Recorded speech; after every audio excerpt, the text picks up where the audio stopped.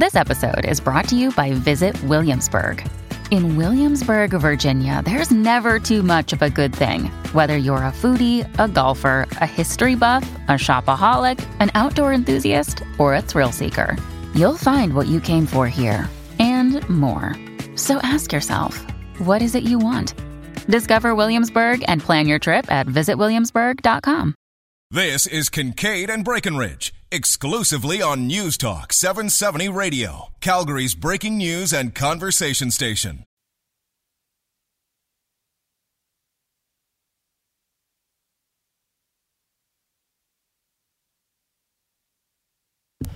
All right, let's do this. Welcome to Kincaid and Breckenridge. I'm Roger Kincaid, 58156. That's Rob Breckenridge, Senior Fellow, the Chorus Broadcasting Institute. Yes, I am Rob Breckenridge. Here's, I'll say your name correctly. You always can say my name. I'll say your name correctly, and then you correct me. Anyway, this here is Rob Breckenridge. Correct. Okay. Is that what you meant?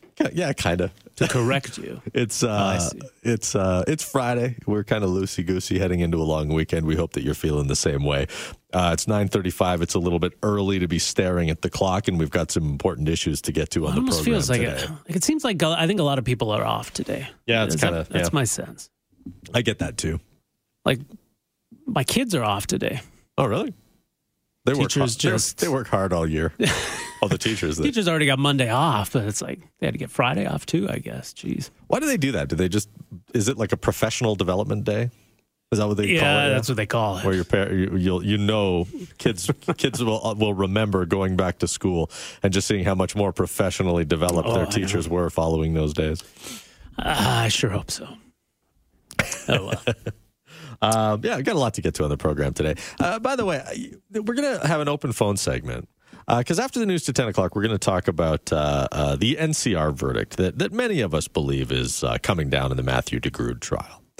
And so we're going to talk to a clinical psychologist about this, a forensic psychologist, rather, about this from the Canadian Addictions and Mental Health Centre.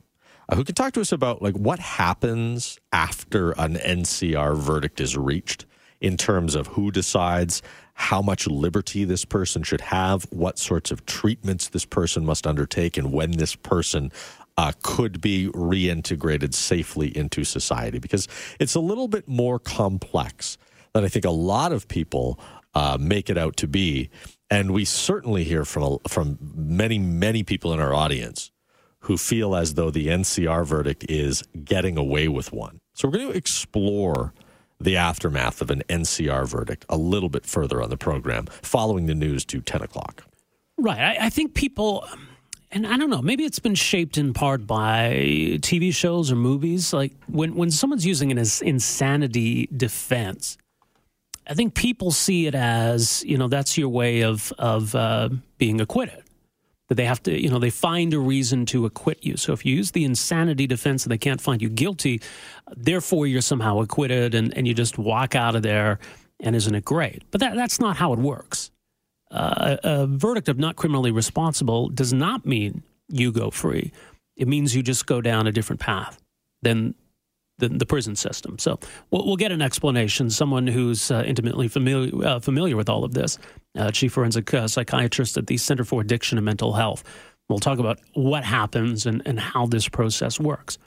Again, we don't know what's going to happen with Matthew DeGrood. We won't know until, I guess, next week, perhaps, at the earliest. But, as you say, it certainly seems as though this is the direction things are headed, and we'll talk about what that might mean. Yeah, we'll talk about it with you, too. Like I said, open phones on that coming up. Following that interview, following the news to 10 o'clock. Kinder Morgan, they've got this pipeline. It's lovely. It's been very, very safe for many decades now. It's called the Trans Mountain Pipeline. And as you know, they've wanted to expand it, run a parallel pipeline through the same corridor. So really no big deal, but that's what the NEB figured anyway. They said, hey, yeah, great. National Energy Board, go ahead. Well, still with 157 conditions. That's fine. That's perfect. Yeah. If you want to build a skyscraper in the city, they say, go ahead, here's the conditions. It's got to conform to certain codes, and you've got to make sure that your T's are crossed, your I's are dotted, this, that, and the other thing. But this pipeline will never get built, rest assured. Now, Justin Trudeau and his Liberal cabinet, they have until the end of the year. They have until December 2016 to decide whether or not the pipeline can go ahead. But there are so many other processes and things that can happen here. And there's just this remarkable bureaucratic overlap because BC gets to do their own assessment on the project. And in BC, they consult with far more stakeholders, First Nations, et cetera, And then even if the project were to go ahead, it would be slapped with regulations by the BC government as well. And, well, we know Christy Clark doesn't seem to want to have these pipelines running through her province, nor does, at least the last time they had an election, nor does the NDP. We'll see if they've maybe changed their opinions on it. And that could actually be a good thing if they get an NDP government there that wants to be seen to be working with Alberta's NDP. Who knows? Maybe that could be the odd saving grace for this pipeline project. But I wouldn't bet any money on it. I think that what the news we got yesterday about the Trans Mountain Pipeline from Kinder Morgan is that this would be a safe pipeline that'll never be built.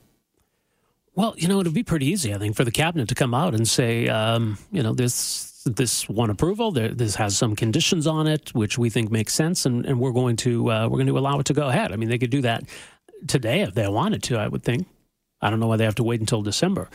But the problem is, and there was an interesting piece in the Financial Post making this argument that it's Trudeau himself maybe that has made this unlikely because he has spent so much time undermining the NEB process.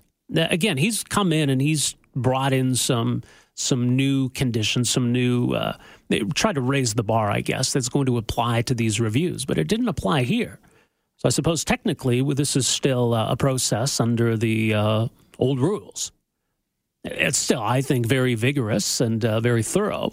But still, it was conducted under a system that Justin Trudeau said many times was insufficient. And people opposed to this pipeline have pointed that out many times, that how can we take the word of the NEB? Even Justin Trudeau and the Liberals have criticized the NEB and this process. So he himself has done a lot, I think, to undermine this. That's going to be a big problem. We're hearing that Justin Trudeau is maybe seeing pipelines in a different light, given the economic downturn and the need for some economic growth and prosperity, and pipelines are a way to do that, making nice with the Alberta government. So here's his opportunity. Let's make it happen. But, yeah, there are reasons to be pessimistic. Yeah, and by the way, that whole charade in Fort McMurray last week now, I think that the Prime Minister has an opportunity to do what would really help that community, help this province, by saying, yeah, this pipeline should go ahead and lobbying for it. But well, this pipeline and expansion, I get maybe it's important to keep framing it that way because, as you say, the Trans Mountain Pipeline exists. It's the same route. They're going to expand it. It would triple its capacity and what it can carry. But it's there. It exists. And you know what? There are certainly Aboriginal groups in BC that vow to fight this to the end, but there's about 40 or so Aboriginal groups and communities in Alberta and BC that are impacted by this that have signed on to it. Mm-hmm. And we shouldn't forget that either. We might talk a little bit more about British Columbia in terms of the real estate situation out there. You might be hearing a lot of hubbub about millennials being priced out of real estate in Vancouver. We kind of want to get to the bottom of the fascination with this story. I've got a couple of different takes on it. First of all, I wonder how important it is for millennials to buy homes in Vancouver, first and foremost. Are we telling... Well, you lived in Vancouver. Yeah, I did. And I owned a condo out there. And I guess, well, I'm not a millennial. What am I, at the tail end of Gen X? But it's like, yeah, it's expensive. Sure. But I mean, should everybody have the right to purchase a home in the city that they want to live in? Because millennials can buy homes in Canada. They might be more expensive in Vancouver. But I just think there's a whole lot of questions in terms of what sort of accommodations should be made for people so that they can own property. Because the reality of the situation in Vancouver is that the prices are so high. The market is so hot in Vancouver, and it's starting to get that way in other markets like Toronto. But what would you do? Would you tell people that we are going to throttle back your investments in your primary investments and maybe screw with your retirement plan just so that a bunch of 30-somethings can be able to buy a starter home? That seems like it's an entirely different problem that you're willing to create. Well, yeah, anyone is free to buy any property in this country, provided you can meet the conditions of the seller. Price price first and foremost amongst them, but others too. And yeah, if you can afford the price of the property, you're free to buy it. Vancouver's an expensive city. I mean, San Francisco's an expensive city. Right. Manhattan, very expensive to buy property in Manhattan. Okay.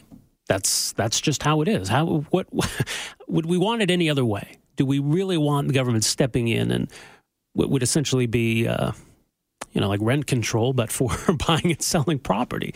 That seems ominous. I recently sold a home about a year ago, and certainly a home I bought in 2003, I sold it for more than I bought it for.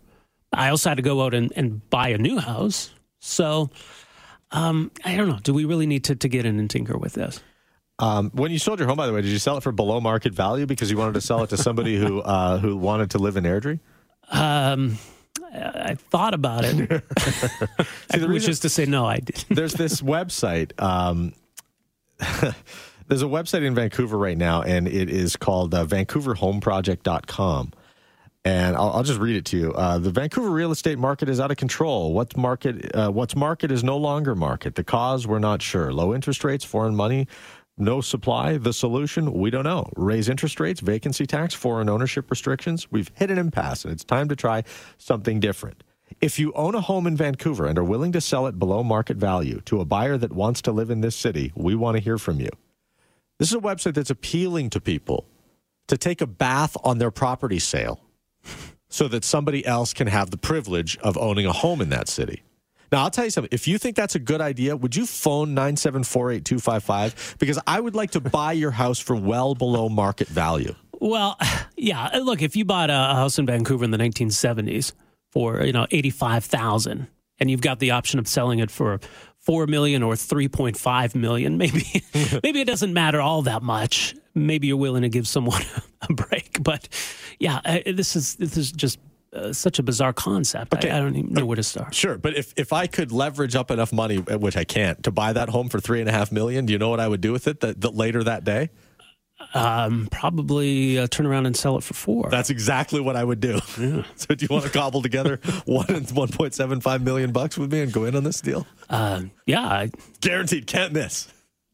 Sounds good. Let's do it. All right, we'll see if we can get into that and some other things as well. We might, if there's time, re-explore the rationale behind the changing of the team name of the Washington Bullets to the Washington Wizards, which for some reason has been a very controversial point on this radio station this morning. We try to be on top of breaking news, but sometimes we get mad about things that happened, 20 years ago, which is okay, too. So we're going to do that. We're going to have some fun today. And your phone calls as well, 974-8255. See, we got a couple of people on the line, so we'll get your phone calls after this break. It's Kincaid and Breckenridge. This is News Talk 770.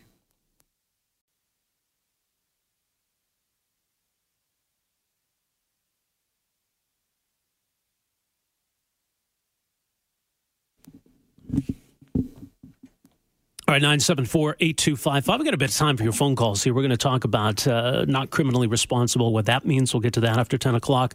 We're going to do more on the pipeline today. We're going to talk about Vancouver real estate as well. But let's get to the phones here, take some of your calls. This is Kyle. Kyle, good morning. Hey, I was thinking about what you guys are talking about, this pipeline. I remember when Enbridge, they were going through all their trouble there trying to get approved. And on Northern Gateway, you mean? Yeah, and the NEB put 309 conditions in place and accepted the project, right? Yeah, 209 maybe. But it was a lot. Yeah. Yeah, do you guys remember Vivian Krause? I'm aware of who she is.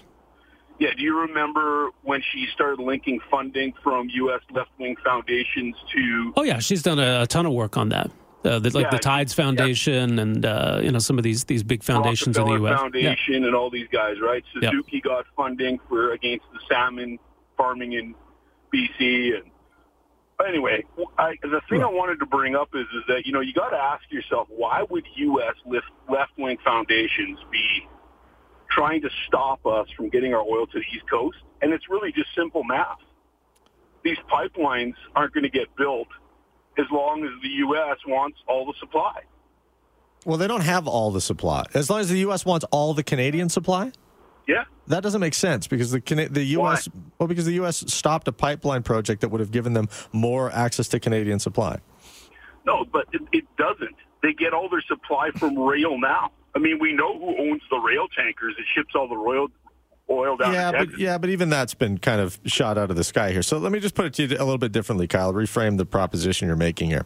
That sure. America wants access to all the access to Canadian oil. They want to be the only buyer because they kind of got us by the short ones on this one, right? They get our oil at a discount. Well, they still import more oil than they still import a ton of oil from other nations and pay full pull WTI benchmark prices, and they also produce a lot of their own oil. So, I mean, I think it's more astute to say that America doesn't have a problem choking off pipeline projects that would send Canadian oil into America because they want to be energy dependent, like energy self-sufficient. No, but you're going the wrong direction in your logic there. I really don't think I am, but go on. Yeah, you know why? Because right now they get it all anyway.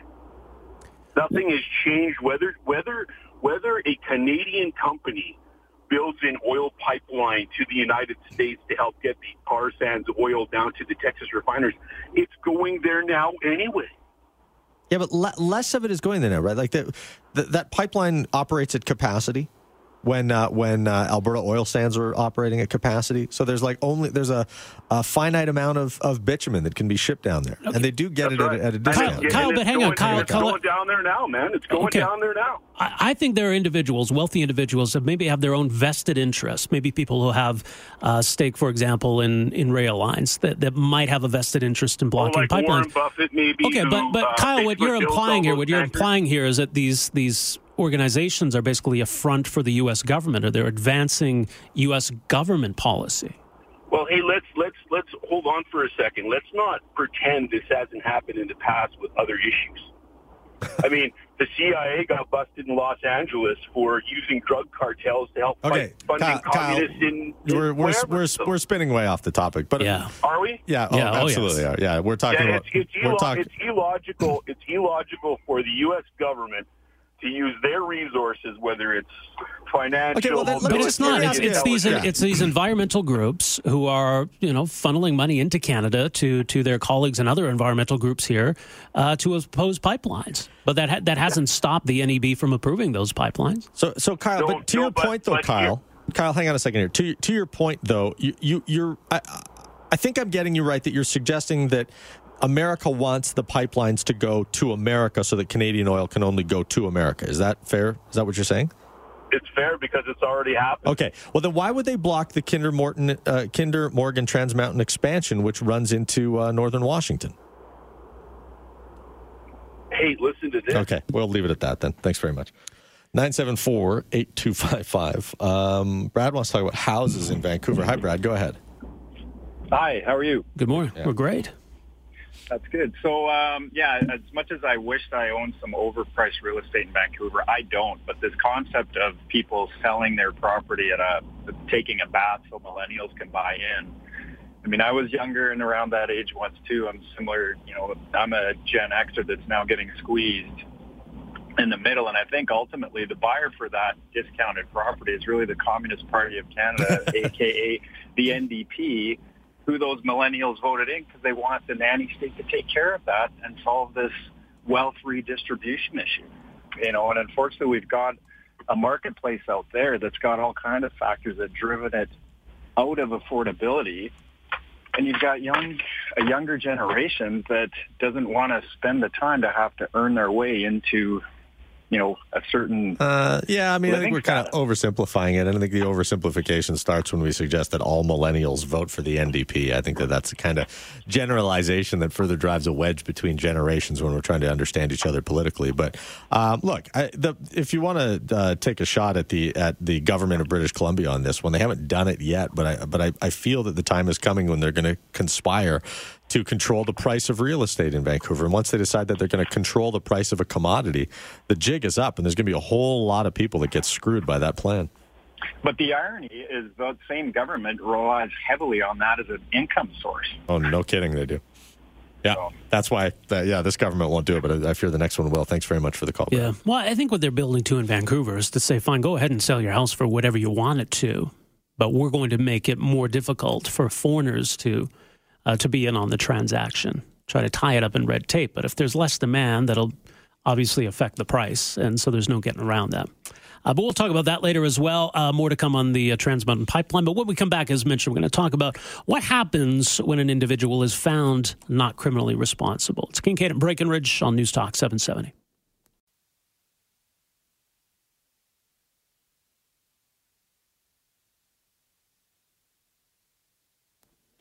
I'm Roger. That's Rob.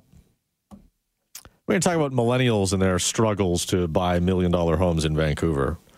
Oh, woe are they. We're setting up a GoFundMe page as we speak. Not actually doing that. But we are going to address the situation of the ballooning housing market in Vancouver. What should be done about it? And furthermore, Rob, why we're so obsessed about it. Because it seems to be a nationwide problem. And the way I see it is if you can't afford a house in Vancouver, look for another place to live. Doesn't that make sense? I think there are two reasons why people across the country are concerned about it. For one, I think that there's maybe a concern that it's somehow artificial and that there's a big bubble growing in Vancouver, and if it bursts, it's going to ripple right across the country. And secondly, I think people are just offended by the notion that it's somehow, it's almost as though Vancouver's being carved out of the country somehow, that it's like it's no longer a city in Canada. It's just become this foreign city that happens to be located in Canada. Hey, racist. or something, right? That it's, Canadian, it's all this foreign money coming in and buying up all these homes, driving up the prices, and that Canadians just can't afford to live there. And that just seems wrong, I think, to a lot of people. People get so disappointed, by the way, when they find out who buys most of the homes in Vancouver after they present that argument. Somebody hands them the data, and then they go, well, yeah, but still. Well, yeah, but I mean, the fact is there are a lot of Chinese investors who are looking for safe places to put their money, and real estate in North America, and I guess in Vancouver in particular, is seen as a safe bet. Right. That's what they're doing. We'll keep some powder dry on that topic for our guest, Gary Marr, who's going to join us after 11:30. But for now, former health minister? No, a different guy altogether, actually.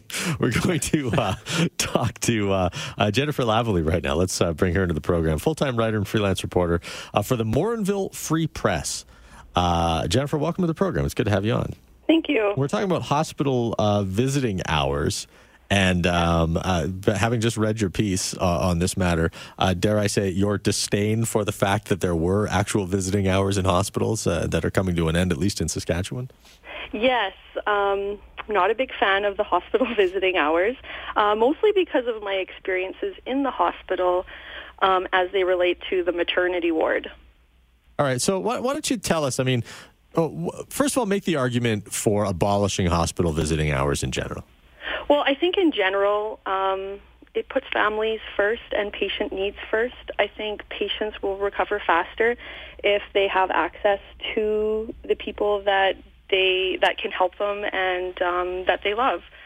Not everybody works a 9-to-5 job and can come to the hospital during the strict visiting hours. Lots of people work shift work and have different circumstances. So I think... and I think how Saskatchewan put it is it's the patient or family presence policy, and it will ultimately help patients, I think.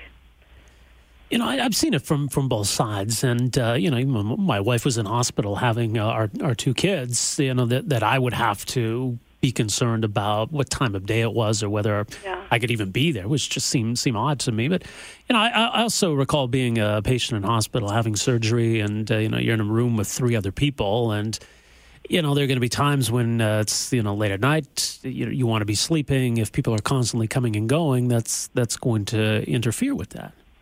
Yeah, and I think that's a really good point. And in my article, I talk more about using common sense with the policy. I was talking more specifically about the maternity ward and the presence of dads or partners. In that case, I think that having them there is not going to be as much of a bother. If you're in a shared room as the baby that's crying next to you, I don't see the partner or dad being louder than that. But yeah, I think that some common sense, I don't think it's a black and white thing. Like that, there should be some common sense when it comes to visiting hours. Yeah, I mean, let me just sort of break down some of the visiting hours regulations around the Rocky View Hospital here in Calgary, their maternity ward. Antepartum, Rob, which is, I don't know if you know, it's before the baby. Okay. General visiting is between the hours of 11 to 9 p.m. Only 2 people, in addition to 1 support person, are allowed at the bedside at any given time. Now, during labor and delivery, this is very extreme. No visiting. I'm kidding. But postpartum, these are the rules, and this is kind of what we're getting to at this conversation, is that grandparents and children of the mother, father, / partner may visit for short periods of time between 11 a.m. and 9 p.m. Overnight stays are allowed for one support person. Visiting for other family members and friends can occur between the hours of 7 p.m. and 9 p.m. So they've got it structured so that it's not just a free-for-all. But Jennifer, does the fact that basically after 9 p.m. the only person who's allowed in there is the dad / partner, is that still a problem for you? That actually wouldn't be so much a problem for me. In my case, the visiting hour was to 8 p.m. in a hospital here in Edmonton, and the dad was not allowed to be there. And so that was sort of what I took issue with. After a woman gives birth, she doesn't necessarily feel in great shape. Right. And it would be really helpful and beneficial to her recovery to be able to have her partner there to help her take care of the newborn baby and herself, because hospitals are busy, nurses are very busy.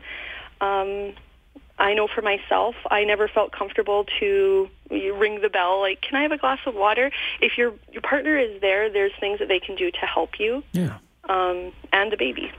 Yeah, which makes total sense, right? You don't want to be bothering the nursing staff with what might seem like trivial requests, but are still important to you at the time when someone else can easily deal with that. Look, I mean, it's part of the problem, the way we have hospitals structured, because I get it. If you've got 4 people in a room, one person might want a visitor, the other person might want to be sleeping. It's tough to match up those needs and wants. Whereas, if there's more separation, that if people want to sleep, they can sleep. And if someone else wants to have visitors, they can have visitors. It shouldn't have to intrude on others. Right. There is a hospital here in the Edmonton region that everybody wants to have their baby at because they only have private rooms for the recovery space. So dads and partners are allowed to stay overnight, of course. But in my case, it was... Is that the St. Albert Hospital, by the way? Yes, yeah, it was the St. Albert That's Hospital. where my first child was born.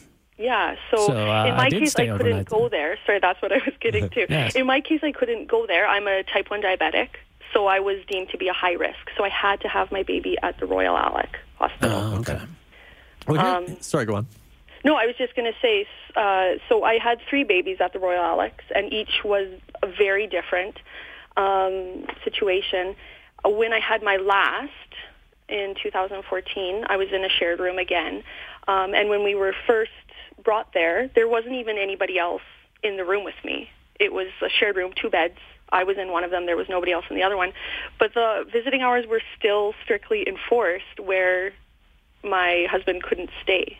So that's what I'm just meaning when I say let common sense when it comes to visiting hours could do a lot to help patients in recovery. Okay, so this is where I'm going to generate a lot of hate mail. So please direct it to rob@newstalk77.com. But when we talk about visiting hours, particularly in the maternity ward, and I mean, listen, if you have a loved one who is gravely ill, terminally ill, perhaps in hospital, where their life could be ending shortly, then I think it's quite one thing to say, I'd like to go and visit my beloved friend before he or she passes away. But in the case of a baby, where we have a situation here where this child has got nothing but time ahead of it, generally speaking, is the hospital an appropriate place for people to come to see that child? Or should we just kind of, as a society, generally speaking, move towards waiting until the baby mom is discharged from the hospital so that we can then have the meeting of the infant in a less disruptive environment? So first, I agree with you on that one. I don't think second cousins, uncles, neighbors need to be visiting the baby in the hospital. There's lots of time for that. I think more it's for the woman, the people that she needs in her recovery should be allowed to be there. The person that she needs. Yes. The person. Maybe she needs her mother there or her father there too, or her sister. Fair enough, but I think one person who's very complicit in this, and I think that person should be there. But yeah, the example that I used in my story was after I had my first child. Obviously, I had no idea what I was doing. I had never even changed a diaper before. And so I was left with my newborn. I had an epidural, so my bladder was still frozen, so I still had a catheter in. I'm a diabetic, so I was attached to a pole with an insulin drip on one side. Right. On the other side, I had a saline drip attached to a pole, so I was not mobile at all. It was very difficult to get around. So I remember being there, feeling quite helpless, and I had this sort of crusty nurse who was watching over me, I guess, that night. And there was just so many things that made me feel like I was incompetent as a mom already because I couldn't get up and pick up my baby. She had said to me, the baby was crying, "You can pick up your baby, you know." And I was like, oh my gosh, I'm already doing this wrong. But in reality, I was attached to all these things and could not have gotten up. I was in the room closest to, farthest away from the door and from the bathroom, so I couldn't even access water. And because this nurse was fairly abrasive, I didn't feel comfortable saying, "Can you get me a drink of water?" I just wanted to brush my teeth. I couldn't get up to go there. And I truly feel that if my husband had been there, he could have helped me. Yeah, exactly. No, I think it's a great point. Jennifer, we'll leave it there. People can find your piece at huffingtonpost.ca on this. The headline, Abolishing Hospital Visiting Hours Would Respect Patients' Needs. And Saskatchewan's doing this. I think it makes sense. But really appreciate you joining us here today. Thanks for this. Thank you very much. Thanks. All right. Jennifer Lavallee, full-time writer, freelance reporter with the Morinville Free Press, also various other publications, including this piece at Huffington Post. You know, to me, it makes all kinds of sense that to give patients that flexibility. Look, a hospital is going to be a busy place. People are going to be coming and going. So let's say you are sharing a room with 3 other people, and you got to summon the nurse in at 2 a.m. That's going to be disruptive. Why is it so much worse that you have a family member, you have your wife, or you have a loved one staying with you, so that at 2 a.m. they can get you that glass of water instead of calling in the nurse? Either way, there's going to be some disruption. The notice that it's just going to be quiet and tranquil for you, I don't think that's a realistic expectation. And for that matter, if you have surgery, you might want to be sleeping at 3 o'clock in the afternoon when you're going to have all kinds of people coming and going. Can we agree, though, that there's a certain level of disruption that is excusable, and then there's a disruption that maybe we could probably figure out a better way around? Like somebody yelling fire in a movie theater, for example, that's a disruption that I think that we can all get behind, provided there's an actual fire. You know, exactly. but people chatting about, what they're going to do on the weekend at a movie theater, it's a level of disruption we don't want. Yeah. So I got, by the way, the hate is coming in for my suggestion. We'll take a break here and get back into it. It's Kincaid and Breckenridge. This is News Talk 770. We're talking about hospital visiting hours. Saskatchewan is going to go ahead and say, you know what? Just come and visit whenever you need to. We're going to get rid of visiting hours at our hospitals because, you need to give patients that flexibility. Now, Roger said something outrageous before the break. You want to... Did you need to explain it again? Yeah, I'll explain it again. Look, what we're talking about here, particularly in the maternity ward, is this parade of people coming to see the newborn baby. And... if I go back to what Rocky View Hospital's guidelines are, as an example, that after a child is born, grandparents and children of the mother or father/partner may visit for short periods of time between 11 and 9. Overnight stays for one support person may occur in private and designated semi-private rooms. For one support person, you get to designate that person. It's probably the husband, right? Or the partner, I should say. Sure. Visiting for other family members, friends can occur between the hours of 7 p.m. to 9 p.m., no other children. So they're basically telling you by structuring the visiting hours this way that it's not cool to just have everybody you know on Facebook rolling in to see your new baby. It's disruptive and it's not appreciated by the other people. So this text message came in that said, truly spoken by a man who does not have kids. Unbelievable. No, you're right. I don't have kids. But you know what? I have been to hospitals where people are convalescing and some neighbor's neighbor drops by to say, I just saw on Twitter that you had a baby. I thought I'd pay $8 for parking and take an hour out of my day to come and pat you on the head.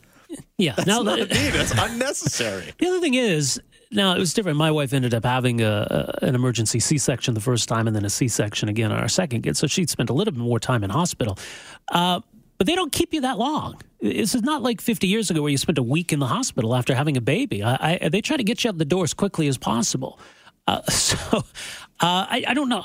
Why do you need that parade of people to come see the baby within those first few hours? That's what doesn't make any sense. I think for the most part, it makes a whole lot more sense for a lot of friends and cousins of friends to wait till you're home and then come see you then. Now, I get, like, this one text says, hey, happy wife, happy life. Let her dictate who she wants to come visit. Yeah, fair enough. And, in a lot of cases, the mom's going to say, I don't want anybody in here. Guard that door and don't let anybody in. Or maybe the mom wants a steady stream of visitors and well-wishers. So I get that she should have some say, as long as it's not disrupting. I don't think you need 20 people at once. But if over the course of a day, if 20 people want to come individually and visit, then I guess that should be the mom's call. I'm thinking about this from the perspective of the other 3 people in that shared semi-private suite at the hospital who are just sort of sitting there going, isn't there a better way to do this? But how's it affecting Maury them? Here. I'm trying to figure out who the dad is. Is it affecting them because they're alone and they don't like the fact that someone else is having a nice visit with a loved one? Kinda. There's that. I'm sure there's a jealousy angle. So maybe you, as a visitor, should also go and visit with these other people. Well, see, you get to something here that this person texted in, and this is a really great point. It doesn't change anything, I think, though. We just had our first grandchild at the Lougheed. You can never take away the opportunities to see the look on my son and his mother's face when he came out to tell us all that all went well, everybody's healthy, and that, we're grandparents, that he's a father. Of course. That's the waiting room. Exactly. What a magical moment that is in the life. I did that myself. Right. I recall. And imagine, being a grandparent and getting to kind of experience a different level of that. Wonderful. Do it in the waiting room. like let that be the place. I love that. At the movie theaters, there's a whole birthday party room where kids can scream and shout and eat cake and go crazy. That's the place for that. It's great. Do that in the waiting room. It's fantastic. But we don't need to disrupt the people who are just sitting there laid up wondering, oh God, when is this thing going to be out of me? Yeah, no, that's true. It's funny. Someone here text says, as a man with kids, I can tell you, I couldn't wait for visiting hours to end so I could get out of there. It was funny because, ironically enough, my wife had our first kid in St. Albert. She had lived in St. Albert before her doctor was still in St. Albert. We were living in Edmonton at the time. And yeah, we had a private room and I was able to stay and it was convenient. It was great. And then our second child was born at the Lougheed. I was basically told to go home at a certain point, like 9 o'clock at night or whatever it was. It's kind of, okay, well, I'm going to go home and sleep in my bed. That's not the worst thing in the world. Honey, I can't, babe. It's the rules. Babe, I would stay here forever to be with you, but they've told me I have to go. This text, we just had our first, I agree with you, Roger. Thank you, by the way, for the support. It's few and far between on this topic. When we had our first child, he was the first grandchild, so we let the new grandparents come and visit. The second child, we said, see everybody at home. Punctuated this text with an LOL. But, it's like, I really think that there has to be a balance here. And we talked to Jennifer Lavallee, who wrote about this and said, like, it's not black and white. And, we can't just have either no rules or way too many rules. But the reality is this is a public facility. And it is, they're serving a lot of different people. So, to say, like, the mom should get to have whoever she wants. Like, I get that, and I appreciate that sentiment. But we do have to be considerate of, the business that's going on there and the fact that there are many other people that are using that facility. And because there are many other people using that facility, we got to show some consideration for them. And I think that we should try to discourage, like, overcrowding, if you will, a parade of people who just want to come and be looking. Well, that's fine. But I mean, that's separate from having visiting hours. Because essentially what you're saying is that, between 8 and 8, you can have a room full of visitors. And then from 8 o'clock p.m. on, you can't have anybody, which that doesn't make sense. Hi, Erin. How are you? Hi. I just wanted to comment on the visiting hours and just want to make the point that many times you're sharing a room with someone else. Right. Mm-hmm. And I know I just about lost my mind with the amount of visitors my roommate had. And I had other kids I had to go home to, and I knew I was not going to get any sleep once I got home. Yeah. All right. So it was only going to happen there at the hospital. So. That's a great angle on it. Please let me get some sleep. There's none in my future. Wait, you mean that there were visitors there like all hours of the night? No, it was during the day. And it was, and you're trying to catch rest in between, feeding and changing, and you're just trying to get as much rest as possible. And, Right. I was like, how many relatives does this person have? Okay, so that's not a visiting hours issue. That's a visiting numbers issue. So are you saying we should limit the number of visitors, even if it's, in the middle of the day? Yeah, almost. Yeah. Like, I totally get, I get it when you like your husband there, during the night or during the day when you need help, but it's just all the other people.